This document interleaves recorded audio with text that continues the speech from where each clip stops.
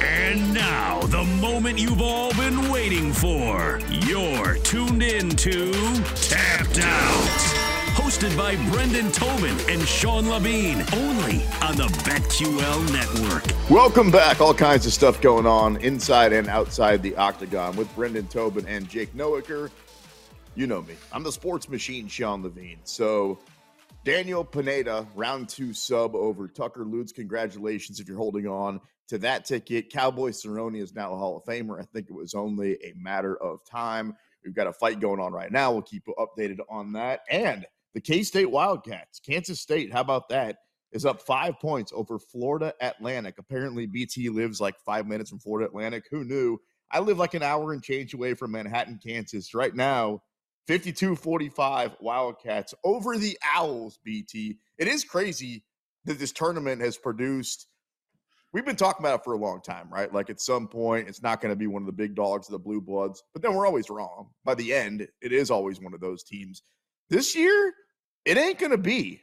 At least probably not. I suppose, that's right. Unless it's UConn or Gonzaga. Maybe it's Miami. Who knows, man? It's been a crazy tournament so far. Listen, as kind of the redheaded stepchild of the ACC, nobody likes to acknowledge that Miami has been a good basketball program. Not elite. Jim Larinaga has a very nice Miami career. Really Everybody good. thought he was coming here to retire. Really good. And not elite, but really good. These Dukes and Carolinas, they're like, oh, Miami is they bought their team. Yeah, that's right. Welcome to sports now. That's how you're supposed to do it. You buy your backcourt, you do what you can, and you have really old players to beat up these punk kids. I love it. Jim Larinaga is great. I mean, I'm serious. Like, think about it. It's Miami. It's a football. I was going to say it's a football school. Back in my day, when I used to walk uphill in the snow, it was a football school. That's the funny thing, man. In his time, since he's been in Miami, he's gotten people to actually care and get to that building, which used to be empty. And he has had, it's not even close, way more success than the football program. Last year, made it to the Elite Eight, got knocked out eventually by the Kansas Jayhawks. Was it the year before that they got screwed? Somebody hit a shot against them, right? To knock them out just a couple of years ago. Was it Loyola? Loyola Chicago, I think it was. It was Sister Jean's squad that knocked him out. And then this year, dude, I was going to text you, but I didn't want to jinx it because I put a lot of money down on the Hurricanes yesterday. An 8.5-point underdog by the time that tipped off on BetMGM. That is super disrespectful. And I know that Houston's good. I know they racked up a bunch of wins. So is Miami. I mean, Miami is legit good. Like, I think if they played Houston 10 times on a neutral court, it's 5-5. The fact that they were getting 8.5 points, I took the points on one parlay, hit that one. I also had them flat out on the money line at like plus 260. So it's been crazy when it comes to March Madness. And speaking of upsets, our sport, the UFC, mixed martial arts, produces the best of all. In my opinion, you always call it the goosies, right? When you kind of start to get that feeling, no matter what sport it is, the difference between basketball and football and baseball and fighting, you don't have a lot of time to think about it in fighting. Just think about when Juliana Pena started looking like, oh my God, she might actually take care of Amanda Nunes, or when Nate Diaz started actually hitting Conor McGregor in the face. You're thinking to yourself, this could actually happen. So let's look back at some of the best upsets in UFC history. Let's go ahead and start with Rockhold and Bisping Part 2. Now, that was at UFC 199. Remember, those guys had already gone at it before. It basically looked like the count was done, and then he came back and won that fight, knocked him out. Just an unbelievable fight, one that's going to live on forever. Yeah, I think he also took that fight on super short notice as well. I think Bisping was like shooting a movie. I don't remember if it was like Triple X or one of the Expendables. Who the hell can keep up at this point? But he was doing some movie, and they asked him on short notice if he wants to fight Luke Rockhold. And I think I was at a Buffalo Wild Wings watching that. It's always funny. You know what I love about it is I love going and watching upsets at sports bars too. It just feels like it's just got a little different level of enthusiasm. Although I do recall at the time, I think that was a really sad Buffalo Wild Wings. There was like nobody there at the time. Not like when I was there for some other upsets, which I'm sure we'll get to later on. But yeah, that Bisping thing was crazy because everybody kind of, he was in a lot of ways, you know, we talk about Cowboy, the guy who didn't get to put the cherry on top of his career. Bisping was in that spot of like, good fighter, but he's never going to get to the mountaintop. What is Bisping's career going to be? And so for him to get that moment against Luke Rockhold was absolutely huge. It was a huge upset, a huge moment to do it on short notice, and a grudge match too. Those two hated each other, so that was a fun one. A real grudge match, and they were great on the microphone afterwards. And think about what happened at UFC 100, and then for that to happen at 199. Like, you want to talk about full circle. The most recent one, I would say, was, and we brushed on it there for just a second, was Juliana Pena versus Amanda Nunes. Nunes, I would say, for the last maybe 3 years, has widely been regarded as the female GOAT of MMA. For a while, we talked about this fighter, that fighter, but it's been pretty well established. And then I thought she was almost unbeatable until that night when Juliana Pena took her out. Pena came in as a 7.5 to 1 underdog. Of course, we've seen what happened since, but I don't think that takes anything away. You could argue that Amanda was just off that night, but man, it was fun to watch it happen. Yeah, definitely. And that was, I think you're right. I think she had one of those rare things in sports where she was pretty undebatable. Like, nobody really could touch the crown of the resume she had, of the people that she had beaten. So yeah, she was the unquestioned women's GOAT of mixed martial arts. And to see her lose like that in pretty not only just stunning fashion, just such a deflating effort from her standpoint in that second round. It was pretty crazy. And I think that gave people a lot of confidence that she probably was going to bounce back the next time around, because she looked unrecognizable in that performance. But even still, Juliana Pena, you think about all the things that she went through to get to that point, the knee injuries, coming back in her career, because she was going to kind of be that chosen one of these young up and comers. And it took a long time for her to get there. So it was a really cool story on top of it being a great upset. Not all that different now that you mention it, though, at least at the end of the fight. McGregor-Diaz part 1. I mean, at that point, McGregor comes in undefeated in the UFC. It looks like he's basically unbeatable. And he comes in as a 3 to 1 underdog, I should say favorite, and a short fight for Nate. And and then at the end of it, eventually when Conor gave up his back, it happened pretty quick.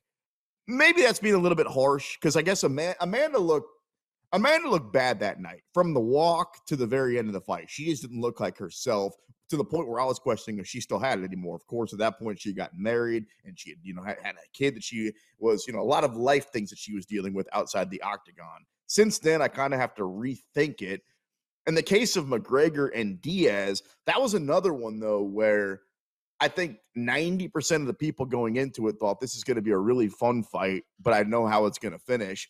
And then all of a sudden, man, once Nate got in a couple of good shots and Conor turned, it was Joe Rogan was all of us that night, right? Like, I rewatch that fight whenever I possibly can, whenever I'm feeling down. That's the one that gets me up, BT. One of my favorite fights of all time, because one of the biggest upsets of all time. I mean, you're talking about Conor McGregor as one of the biggest things in sports at that time. You're rolling off of the Jose Aldo knockout. His original plan was to go take on RDA, and RDA falls out with the broken foot or rib. I forget what it was. I think it was a foot. And so, yeah, he's fighting Nate Diaz, who, obviously he's got the Diaz name, but it wasn't like he was this championship quality guy. He just had a recognizable fan base. They were going to fight at 170. And, it was absolutely a thriller, because Conor at that point seemed impenetrable. Like, nobody was going to beat this guy. He predicted the knockout. He got knockouts whenever he wanted. And for Nate to get that in the fashion that he did was it's one of the iconic nights in the sports history. If you're checking us out, driving around on the BetQL network all over the place, we really appreciate you. Let me let you behind the scenes here, kind of how this works, right? Let me join us behind the curtain for a minute. So me and Brendan, you can see us on Twitch and hear us on the microphone. We've got our producer that he's either in our ear telling us stuff or he's typing stuff on the side. Jake, go ahead and take the microphone, because Jake typed in on the side, Masvidal versus Askren was a huge upset too. Askren was a minus 200. I feel like BT's about to keep you alive on this one. Why? It was a mild upset. I mean, Ben Askren was a good enough fighter outside the promotion. I get it. He hadn't lost, and he was like a social media darling. Yeah.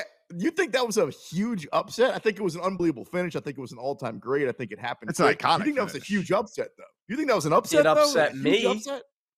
It upset me. I don't know why you'd bring me on the radio to talk about it. I'm not a fan of George, but yeah, that was a big upset. Askren closed like a minus 220. Man, in 5 seconds. You guys are going to be so mad when Jorge Masvidal wins over Gilbert Burns in a couple weeks and he sneaks in for You that don't title believe shot, that, aren't though. you? I know that's what you really hope happens, and I can't believe that. I can't believe that we figured out a situation the way that Masvidal's looked the last few years. That he's actually maybe one fight away from fighting from the belt again. That things have fallen that way. But be honest, Brendan. Be honest. You're an honest guy. You don't actually think Jorge Masvidal is going to be. Look at the odds. He's like more than a 4-1 underdog for a reason. I'll tell you what, I like the odds. I think that's one of the things that I'm going to put my money on. We always talk about I'm getting Jorge Masvidal at this number. I think I am going to take that, quite frankly, and I'm going to be ringside to see it. And I cannot wait. It's going to be fantastic. And I say this as somebody who genuinely loves Gilbert Burns too. So if he does end up winning, house money. But I think it's a cool story. It is like if everybody's writing this guy off, he basically is at the end of his career. I think in very many ways, this is make or break. If he loses this fight, I really don't know what's left for him. BKFC, but if he wins, yeah, he definitely will be lined up to either, like you said, take on Leon Edwards or Colby Covington down the line. But that over Askren, no, that was not an upset. I'll tell you what was a sneaky upset, though. You know what's a weird upset that people always forget? TJ Dillashaw beating Renan Barão. TJ Dillashaw was a huge underdog. Then he goes and ends up being this champion that everybody was just like, oh, like TJ Dillashaw, you expected it. Like nobody was going to think that at the time when TJ ended up winning the belt when he did. Renan Barão had won like 20 fights in a row. Dillashaw was like a 10-1 underdog or something like that. I think it's because he beat him again, and he whooped his ass again the second time. I think that's what it was. People were like, okay, well, TJ's just a better fighter. Maybe we disrespected him a little bit.